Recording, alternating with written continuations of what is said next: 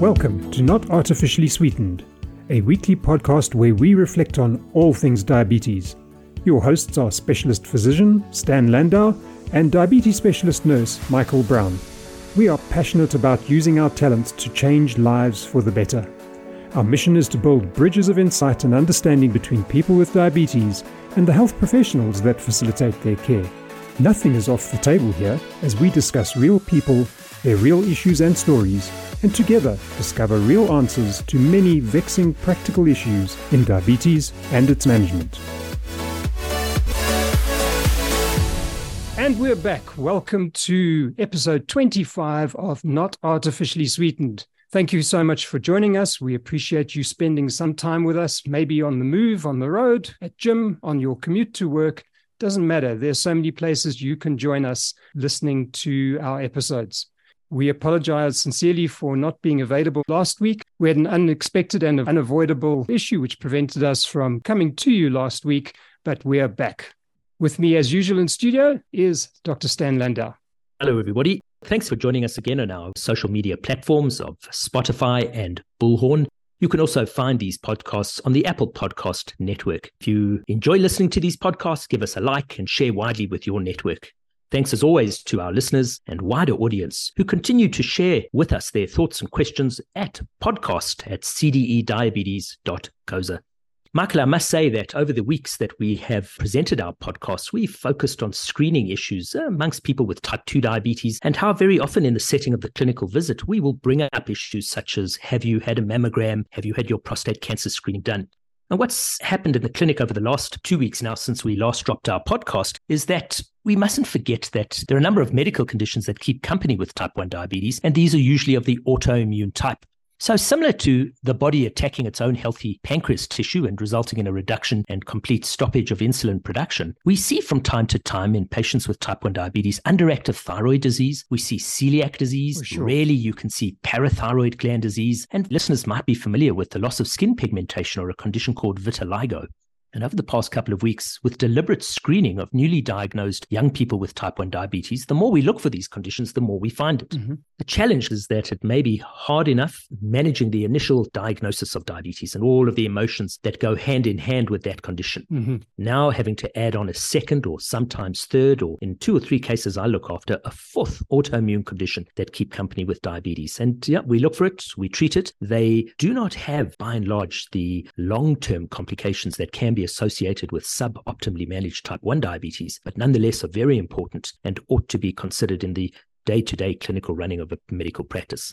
Absolutely, Stan. One of my favorite topics. I don't have type 1 diabetes, but I do have celiac disease, so I understand the lifestyle implications of having this condition, a total avoidance of all wheat and gluten-containing products. So yeah, a favorite topic of mine, something that clinicians should be screening for on a regular basis with people who have type 1 diabetes. I'm glad you brought up the issue of the emotional responses to the diagnosis of type 1 diabetes. This week, I wanted to highlight 2 books that we have to give away. We have 10 copies of each.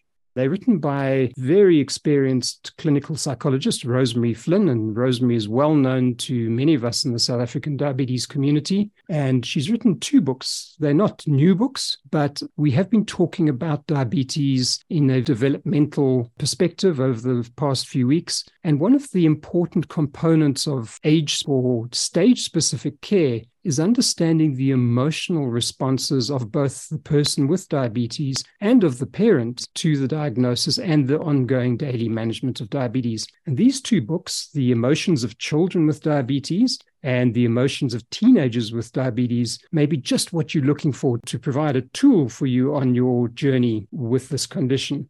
The first one, Emotions of Children with Diabetes, is written specifically for parents, healthcare professionals, and anyone who's involved in the care of children with diabetes. The one for teenagers is actually aimed at teenagers who are trying to negotiate that transition to managing their diabetes independently of their parents and to understand their emotions and how to deal with them. These are fantastic books. They're not long, but they're beautifully presented, and we have 10 copies to give away. They normally retail for 150 Rand for the children with diabetes and 200 Rand for the teenagers with diabetes. We're giving them away free.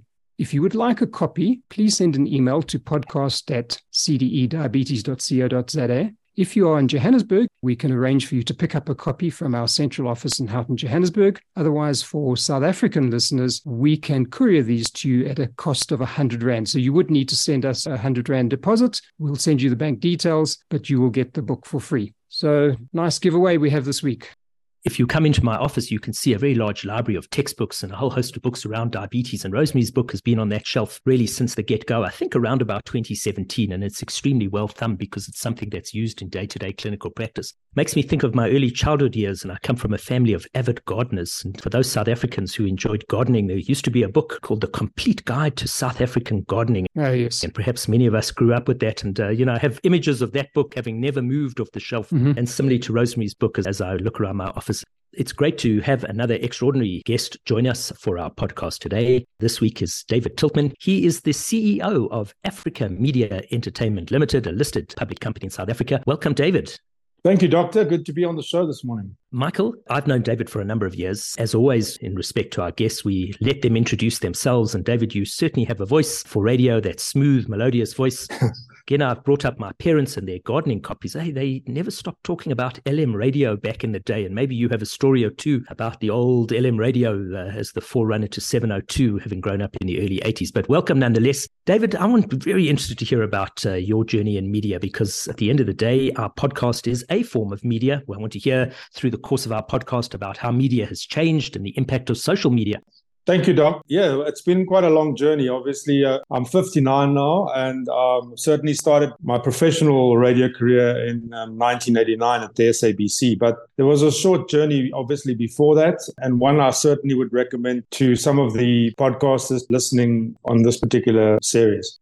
First of all, there was an attraction, I guess, like a moth to a flame when I was still at junior school. And whilst it wasn't LM radio in my childhood, it was Springbok radio, definitely. And they did come to town. I lived in a rural town in the Eastern Cape called King Williamstown, which is about 40 minutes from East London. And Springbok radio visited us for their annual Christmas Fund week. And I was hooked, addicted immediately, and realized there and then that I wanted to be a broadcaster one day, which I was never always going to be good at, but I did want to be the guy pressing the buttons and talking. And I think in 1977, 78, Capital Radio, which was an independent station like 702, started on the Wild Coast. And because we lived in King, I was able to pick up Capital on medium wave. You were probably in Johannesburg and you got 702. We got Capital. And once again, it reinforced my journey. Matric, I went to Port Elizabeth on a first-team hockey tour, and I met up with some youngsters who I was living with their families for the week whilst I stayed in PE, and their daughter was working on a campus radio station.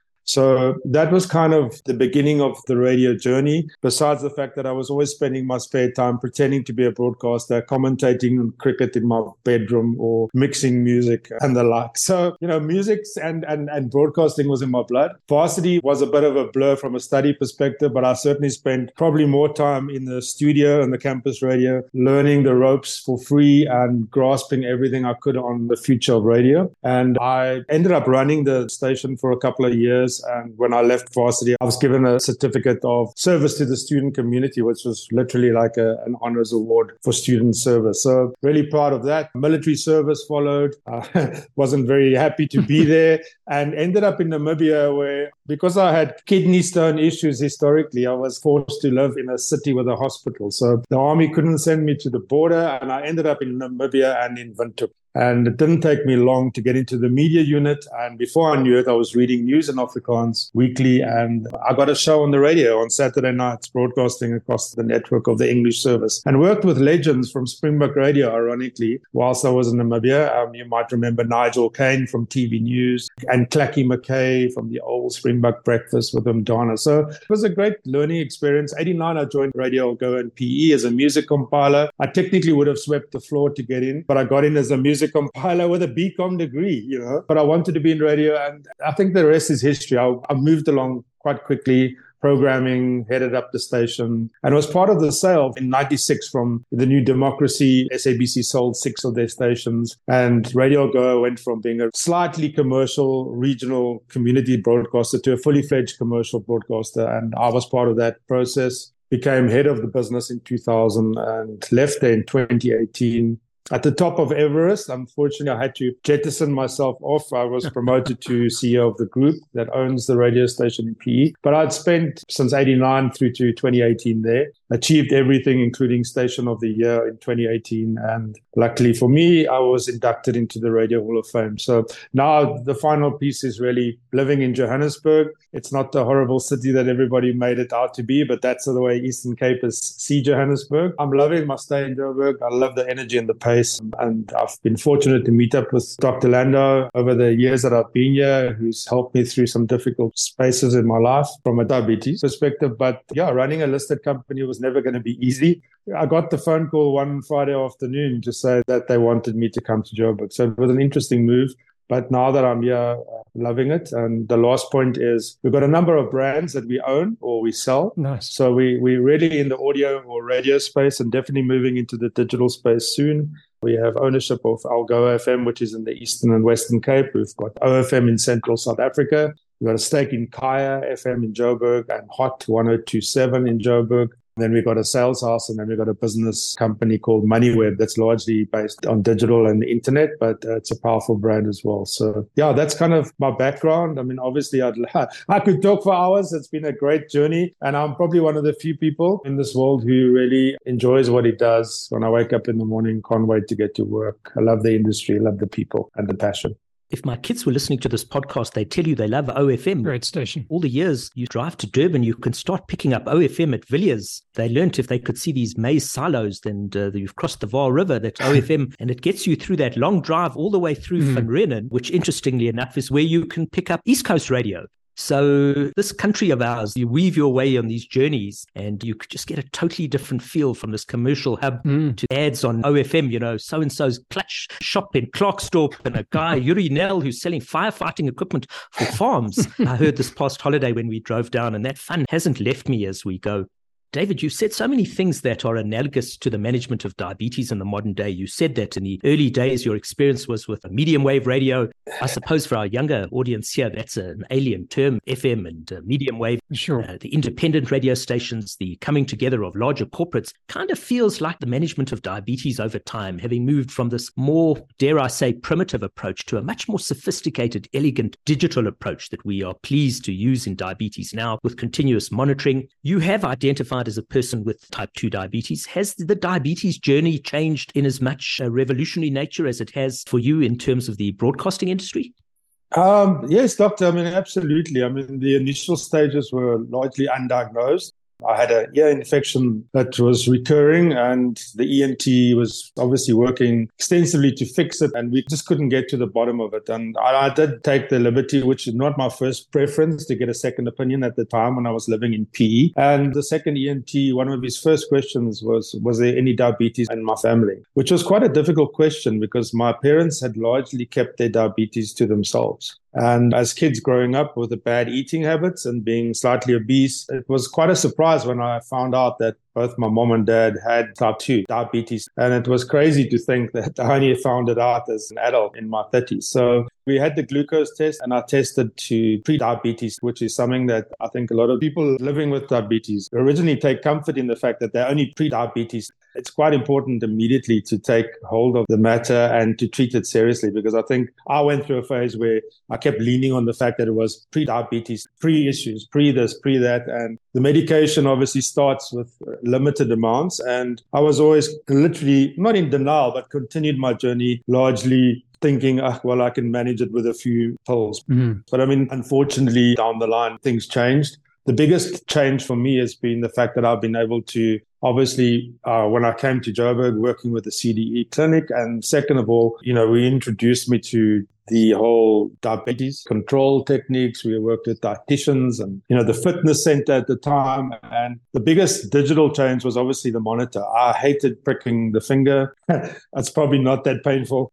It was really something that I tried to avoid. And so I was unfortunately not doing it as regularly as I would want to. And so when I got the option to go digital with the mechanism on my arm, I jumped at that. So I think that has been the biggest change in my life. But obviously the whole process has moved along quite extensively. And I'm one of those guys that I've got a thing at work where I always use it for the good, which is called a shortcut to heaven. And I'm always looking for shortcuts to heaven because I believe that someone's walked this journey before. Just give me an example. So the digital meter was definitely one of those shortcuts to heaven, but certainly there is no real shortcut to solving diabetes, and it all lies with the individual patient. So you have to just become disciplined and at the end of the day, understand what your doctor's giving you, how he's treating you. Be fully part of that and never stop asking questions. But I did try everything in the book to lose weight because it seemed like type 2 diabetes was always about lifestyle and weight, and I was always overweight. So I went through literally all the different pills, injections and shakes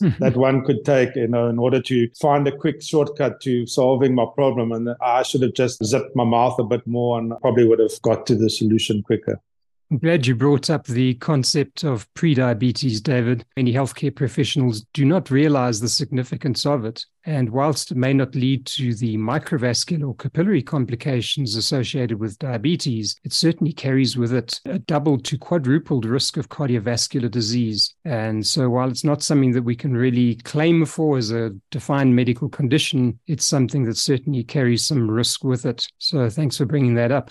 I can't get rid of my ideas today to stop looking at analogies in the setting of broadcasting and diabetes. You have this kind of enduring vision of the citizens of the United Kingdom huddled around their radios, listening to the important words of Churchill during the Blitz in the Second World War. And I've often heard or read that in this country, the greatest media outlet is in fact the radio. So something bringing together these isolated populations in South Africa. And wherever you go in our great country, the radio's on somewhere. You could drive through the Karoo and the radio's on in that small cafe. I guess what I'm saying is that diabetes can be an isolating condition to treat or can leave a person feeling isolated. We've also spoken about loneliness on this podcast. David, if we ask you to put on your professional hat at this point in time, with so much media now and uncertainty regarding, what represents the truth in this post-truth era, have you found it harder to make use of media for combating fake news, particularly, and we'll come to the healthcare components of that, because if you're on radio, it must be correct. Absolutely. Well, I think it's one of the foundation stones and values of our media group, honesty and truth. So we've always maintained as a radio and audio group that we need to have the facts and tell both sides of the story. And obviously, depending on the kind of business that it is, the stations that we own aren't talk radio stations. So there's not a lot of interaction with audiences in terms of debating politics and news and truth. The basis for what we stand for is we try not to be first with the news, but we try to get the news right. And when we've got the right information, we give it. So it's one of the strengths of our radio brands. And I think it's something that our audiences appreciate about the brands. With radio news, one doesn't need to fill up pages of print or documents. They're normally quite short stories, 30 seconds, with sometimes audio bites to back up the sound. And now with the internet and the websites that we have for our brands, they're able to give more detailed information, the bigger, longer story, and put it out there. And even in some cases, we go as far as to create podcast series, on various matters. One would be, for example, OFM has done a series on Thabo Bester. It's just strange, but people love crime. And we found that even in the podcasting space, crime, suspense, drama, bit of all of that stuff, almost like the squad cars of the 1970s. They love it on podcast form, and it's one of the favorite areas that people dial in. But yeah, we go for the truth and we stand by that. And we're not always going to be first with the news. I think the other important point that we have as a strength is that our brands are very localized. So when you're in Bloemfontein or you're interested in what's going on in the Free State or in the Northern Cape, OFM has always got their ears, eyes, and everything else on the button, and they know exactly what's going on. So if you see some black smoke in, say, CBD, or there's a traffic jam, even if people don't always listen to OFM as their favorite station, they would go there for news because it's credible, reliable, speaks the truth, and it will give them the news that they might not get on a national station that's not really interested in central South Africa. And the same goes for Algoa. So we have that ability to be hyper local, and that's the strength that one has to zone in on. And just like you, I think this is a good example of zoning in on diabetes. This particular podcast is all about diabetes. My message to any broadcaster, not just to you guys, is consistency. If you're able to achieve consistency in your broadcasts and on the topics, I call it vanilla ice cream. It's probably the most consistent thing in the world. We all don't mind a bit of vanilla ice cream in our life, but from time to time, we do want some chocolate sprinkles or some cherries or some chocolate sauce or whatever it might be, or some caramel. And that's good. So hopefully I'll be the caramel on your vanilla ice cream today. But certainly I think part of the successful road that we've adopted as broadcasters in our group, consistency is definitely one of those things, and the truth. Yeah. I certainly think you will bring a different topping to our series. You're the first guest that we've had who has type 2 diabetes. So it's a great addition to the content we've had over the past few months. David, in your journey with type 2 diabetes, you had spoken about the initial struggles, diagnosis, and that transition, the early cycling through various medications, the ultimate adoption of the digital technology. But there's another chapter to your management of diabetes that I don't think, Michael, we've had discussed on this podcast before. And it's really something worthwhile taking on board because of itself, it has a revolutionary component in the broader picture of diabetes management. Thank you, Doctor. Yes, I'll just talk to it quickly if I may. When I came to Johannesburg, I was on the back of completing a half Ironman in Durban. Nice. So part of my ongoing wrestling with type 2 diabetes was lifestyle. And whilst I started becoming much fitter, I was still eating badly. I'm going to blame my mom for all the cakes and all the oily foods that she gave us. But I became addicted to that. And for me, it was always the easy way out to grab some chips or sweets or whatever it might be. So when I got to Johannesburg, I moved to the CDE clinic and joined Dr. Landau. And I think we had close to 4 years of a journey together. But unfortunately, during that time, I slowly, and it was largely, it's not to blame on COVID, but I think I became inactive during COVID, completely inactive for that time frame. Had many bras on my gas bra and consumed probably a little bit more alcohol than I should have. Whiskey with soda, which I always thought was not so bad for you. But I think all the panic around COVID and the business and how we were losing revenue, I think those worries just added up.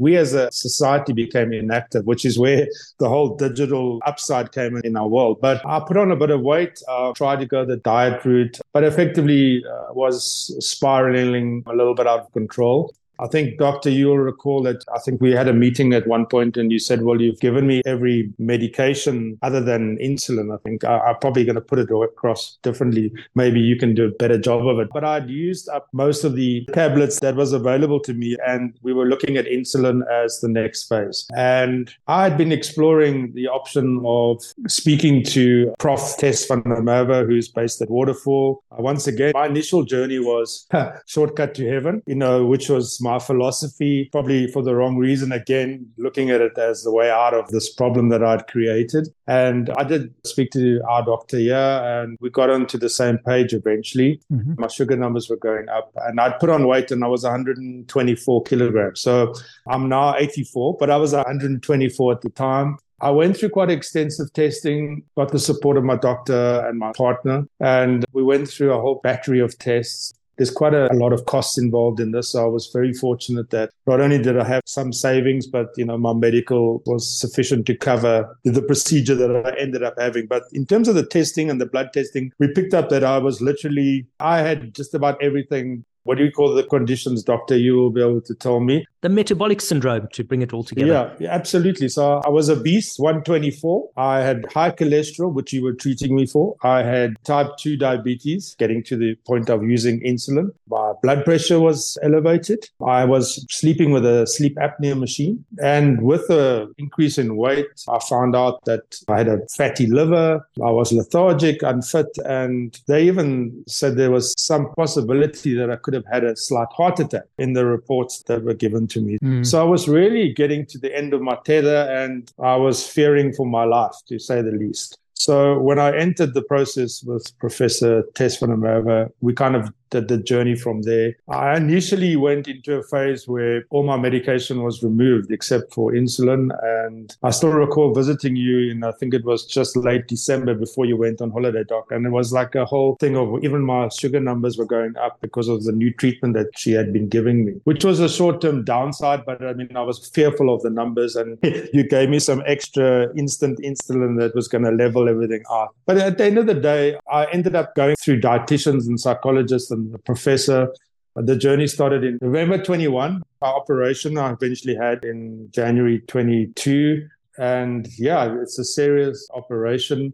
I have not briefed myself on all the technical words, but at the end of the day, I got through it. Wonderful. I think psychologically, it's a far bigger test than anything else. I think a lot of people go into this process, particularly people who are overweight, go into it. And then obviously it is a fix, but it has many psychological challenges that I faced. And I always wondered why we needed to see a psychologist as part of the process. But now that I've done it, I've realized that the psychology is probably the hardest. And, there's a song, Michael and Doctor, that I really like by Christopher called The Head and the Heart. And it's about a guy who falls in love and he's not quite sure whether he is in love or not, or it's just a pretty girl that he's kind of having a short-term thing with. But for me, it became a struggle between the head and the stomach. So my stomach is obviously a lot smaller now than it used to be. I've lost around about 40 kilograms. But my whole eating style, food that I used to love, I can't eat or don't like anymore. So there's been many changes, but for the good.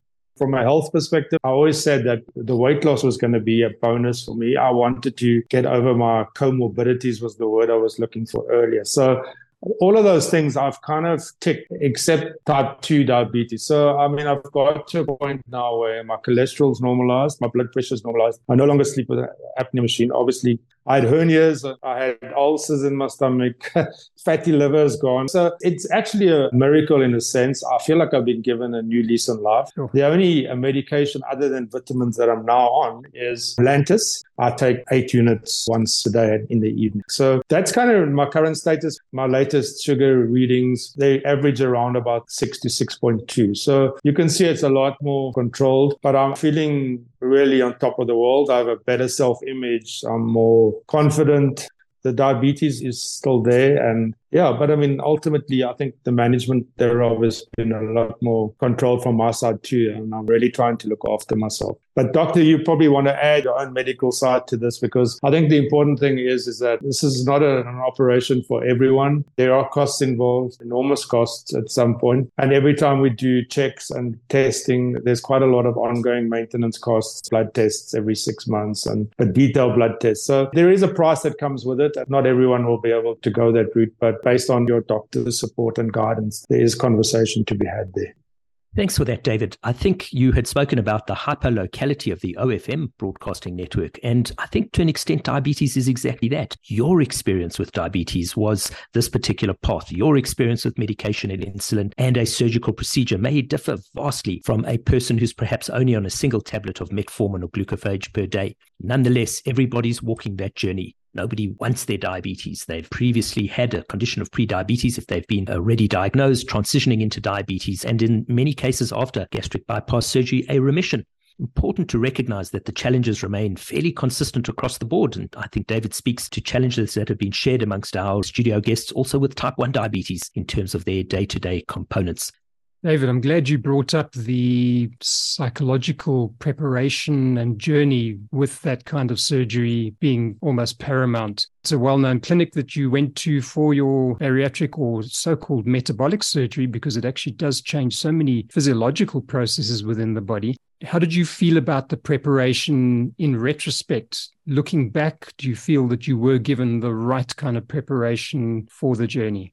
100%, I guess in hindsight, one looks back at the journey and you can always probably change or maybe look at it now and say, oh, maybe I should have spoken more, maybe I should have checked more. But I think an operation of that extent does require a lot of self-evaluation, homework. Mm-hmm. And really, I was feeling like I was knocking on heaven's door. Not the heaven you envisioned. Yeah, and with a long-term diabetes journey at that point, I started losing hearing. I was wearing even hearing aids. Sight was slightly affected. So diabetes does eventually creep in different ways. And because I had already established the worst possible list of comorbidities that one could have, I was really becoming quite fearful. And so, yeah, it was a journey that I embarked on. They are very professional and I spent a lot of time in meetings going through. But as I said to you, I think, and I've said it to them as well, so it's not something that I've hidden from even my doctor's team at Waterfall, is the fact that I think as a patient, initially the focus was all about the dieting, and you eventually obviously prepare for the operation by going onto liquids. And I lost about 14 kilos of my excessive weight even before the surgery took place. But I think psychologically, I believe that you need to spend more time seeing the psychologist,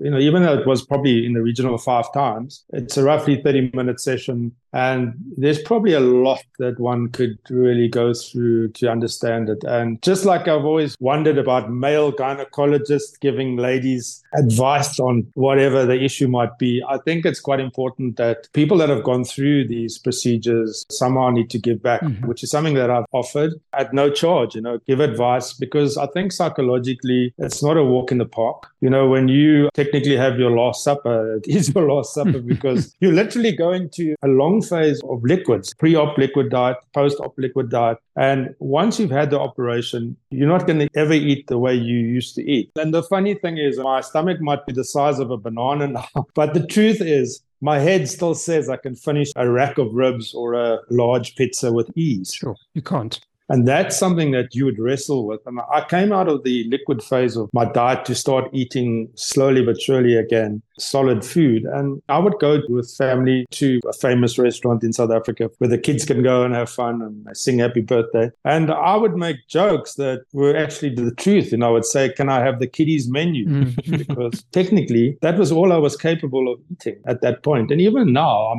I can never finish a normal meal that someone else is eating at the table. So I do take a lot of takeaways from a restaurant home. And it's a psychological struggle. I went through a lot of time and effort apologizing to clients who were sitting opposite me saying, aren't you enjoying the food? Or the chef would say, why aren't you having the omelette? And then I would say, I'm full now. And they don't get it. And you can't really sit with strangers or in private and share every intimate aspect of your life. But I think there is a bigger need for psychological advice and ongoing treatment around that. Thanks for highlighting that, David. We're going to take a short break. We have our next SA Diabetes Advocacy message for this week. Let's take a listen. We'll catch you on the other side. SA Diabetes Advocacy works on several advocacy projects that are spread across the different types of diabetes, as well as across private and public healthcare. We work with diabetes advocates on these projects to ensure that we are tackling some of the biggest issues that people living with diabetes are facing in South Africa. A key issue related to people living with type 2 diabetes is the common side effect of diarrhea of regular metformin. But long-acting metformin, which eliminates the side effect, isn't often available in the public sector. For those who need it, this medication can be life-saving, as it means they'll continue taking their medication. Many stop taking their medication because they feel too ill from the side effects. SA Diabetes Advocacy is currently assessing the local burden of metformin intolerance with the view of lobbying the Department of Health to allow for the use of long-acting metformin in the public sector for those that are experiencing severe side effects of regular metformin. This project is currently in the early stages of development. For more information on projects that SA Diabetes Advocacy is working on, please visit www.diabetesadvocacy.org.za. Michael, that was a very practical message we heard from SA Diabetes Advocacy this week, knowing how widely used metformin or glucophage is in the day-to-day clinical practice. As our studio guest Dave Tiltmann alluded to, it was part of the treatment he was fundamentally on at the outset of his diabetes. And in fact, there may be an appropriate place for the use of metformin in people with prediabetes. But that's something highly personal and needs to be discussed with your healthcare team.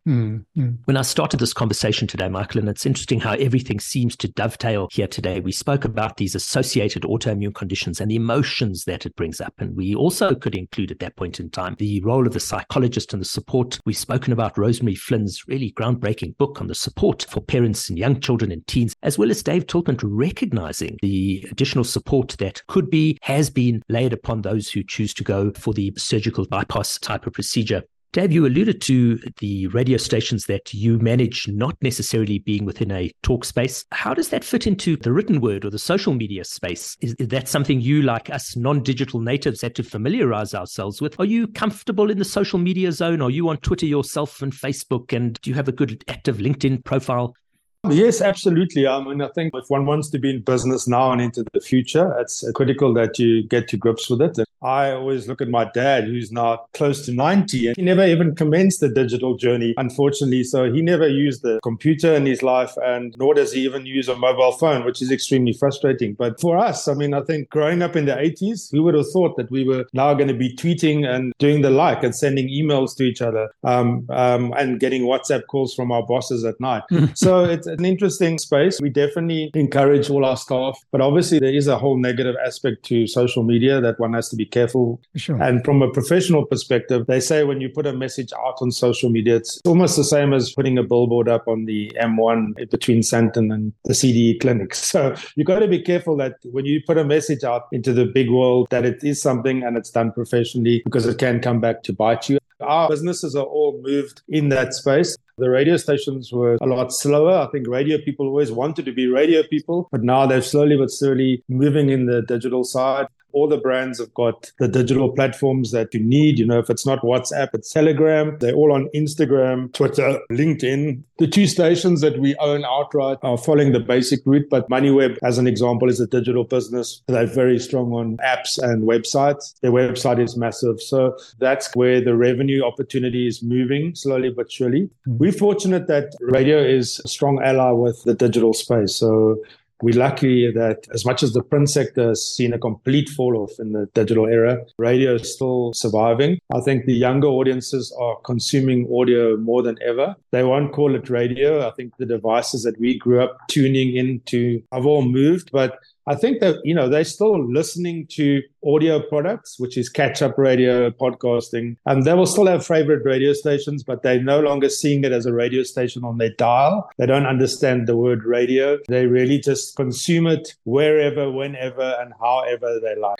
I did a presentation recently where the number one electronic gadget in our time is, believe it or not, headphones. The headphone is something that, besides the mobile phone, everyone has them. And you just have to watch local taxi near my place in Rosebank, and everyone gets off. They've got their headphones in. They're listening on the buses, on the trains, in their cars.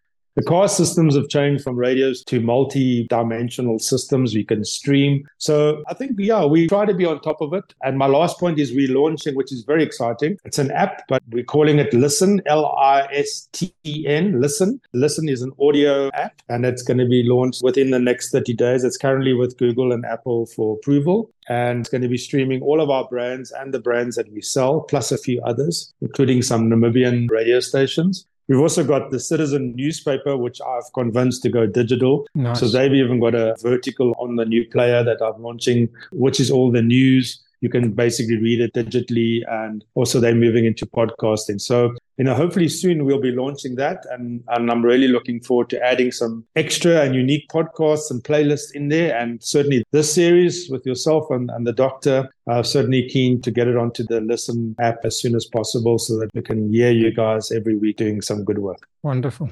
Dave, from a media perspective, you've had many years in the industry crafting messages for your communities.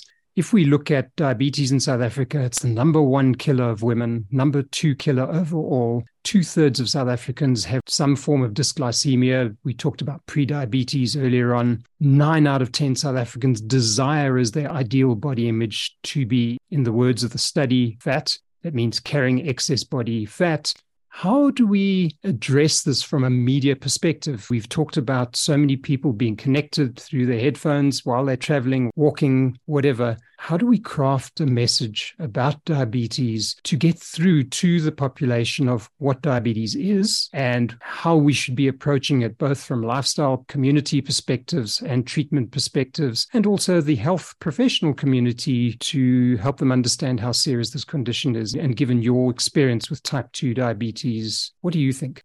It's a very good question. It probably has multifacets. So people living with type 1 and type 2 diabetes are obviously all age groups across the country and all income brackets. So I guess at the end of the day, it's not a one message for all approach. Sure. I'm also sure, and I have seen this before, there's an annual day which is highlighting diabetes, but I'm sure you'll agree that one day a year is not sufficient. Not nearly enough. I'm sure there's a body that does that. And the critical point would be for them to take that to a new level. Social media is great. I think getting podcasts like yourself and even other ones at the lower income bracket, reaching radio stations through the SABC. If you look at their audiences, and they're a public broadcaster, which means they cover from the cradle to the grave in terms of their programming. And that was an old style programming. The commercial radio stations are very much niched into age bracket. You know, most of the stations in South Africa are 24 to 49, and that's their target market. And then they just change the music or the talk. But I think the SABC is the best place to start getting the message out to the masses. There's public broadcasting, there's African language stations, every language in our country as a national radio station. And they're always looking for programming, quality information to share. And they have a mandate to do that as well. So if I was in the space of marketing the overall diabetes message or carving it out in South Africa, I would certainly look at forming a strong alliance with the SABC head of radio and then carving it out into all the different language stations. So there's probably 12 of them, and getting those messages recorded and changed on a regular basis and having talk shows, 3 minutes. Those radio stations are all keen to get content, and they're keen to give their audiences information that they would seek. And as I said, it's from the cradle to the grave. So they have the interest of the broader community in every single language. So you could actually carve out one message and then translate it through a system using their broadcasting network. And most of the radio stations through the National Association of Broadcasters has what they call a PSA. So even though there's commercial stations and public broadcasting, the PSA is actually a public service announcement. So the Diabetes Foundation, or whatever it might be called, can create content that can be turned into PSAs, which don't cost money, which the stations are all prepared to give airtime. So that's a radio space. Mm-hmm. I'm sure television has a similar approach because they also work through the Association of Broadcasters. And then social media is really just about building audiences and marketing. And, you know, if I can make a difference to diabetes in South Africa or the world by putting your podcast on my player, and people might not come to my player for your podcast initially, but people like to consume, and they will scroll and they will listen to something that they like. And then they will see at the bottom, there's a section on podcasting. And after they've listened to the rugby podcast, they might see diabetes and they go, oh, I've just been diagnosed as a type 2. Let me see what Dr. Landau and Michael have got to say. So it's in that way that we can generate interest and cover. And the more spaces that you operate in, you know, if it's a YouTube channel, sharing it with your friends, you slowly but surely will get the message out. But it's a complex story, but everything is digital. And with the right help and support, digital is a lot easier to achieve a mass audience. It starts off slowly, but once you've got, and I think this is the other point, there's a new buzzword which has been around for a couple of years called influencers. Influencers are generally famous people, celebrities, sportsmen, and others with diabetes to either do video casts like this or be your guest or do short public service announcements. And they've got thousands and thousands of followers on their different sites. That could be a fantastic way to reach new audiences. But I think the SABC is the best place for mass audience. Niche audiences are commercial radio through the NAB and television through the NAB. And social media would be through, I would say, influencers and these kind of podcasts getting out on more players and more sites.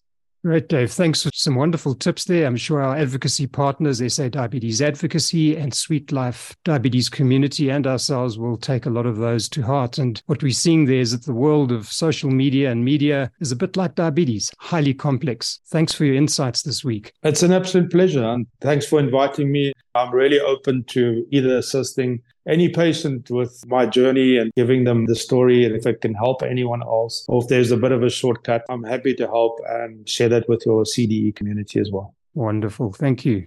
To our listeners, thank you for joining us on this really insightful podcast we've had today. We've heard a journey from the early years of radio right up until this digital content, and we've heard an equally personal journey of Dave's diabetes, moving from the uncertainty around the original diagnosis right up to his current excellent state of health. Bear in mind, he's worked hard at this. He has spoken a number of times about the role that support and those cheerleaders on the side have had in his diabetes journey. And with that, I hope that your week ahead is a good and healthy one. We look forward to bringing you more good content in the week ahead. And please don't forget, as Michael alluded to, if you're looking for one of those 10 giveaways, email us on podcast@cdediabetes.coza. From me, Stan Landau, speak soon. Thank you, Stan, and thank you again, Dave Tiltmann, for joining us. Thank you. All the best. Bye-bye. We'll be with you again next week. Over and out from us.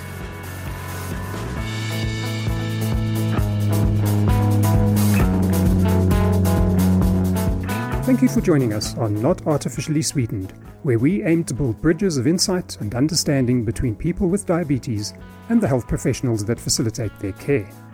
Anything we discuss is for your reflection, education, personal growth, and entertainment only. You join this podcast at your own risk, and we are not responsible for any omissions, errors, or unwanted medical outcomes. Please note the following important, specific disclaimers. For people with diabetes, the health professionals on this podcast are not your personal caregivers. Always discuss any new information with your diabetes team before acting on any aspect of it. The views and opinions discussed are those of the hosts only and do not represent those of any other entity. Never disregard professional medical advice or delay in seeking it because of something you encounter in this session. Anything you learn or experience here cannot substitute for personalized, professional medical advice, diagnosis, or treatment. For health professionals working in diabetes, always discuss any new information with your clinical team before acting on any aspect of it. You are personally accountable and liable for any choices made in a clinical setting according to your level of training and legal scope of practice. Any information or insights gained here must be used with your professional discretion and with the developing base of clinical evidence, local and organizational laws, regulations, guidelines, and protocols. Good luck with your diabetes care missions. Till next time.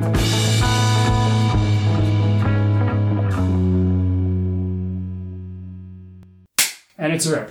Yay!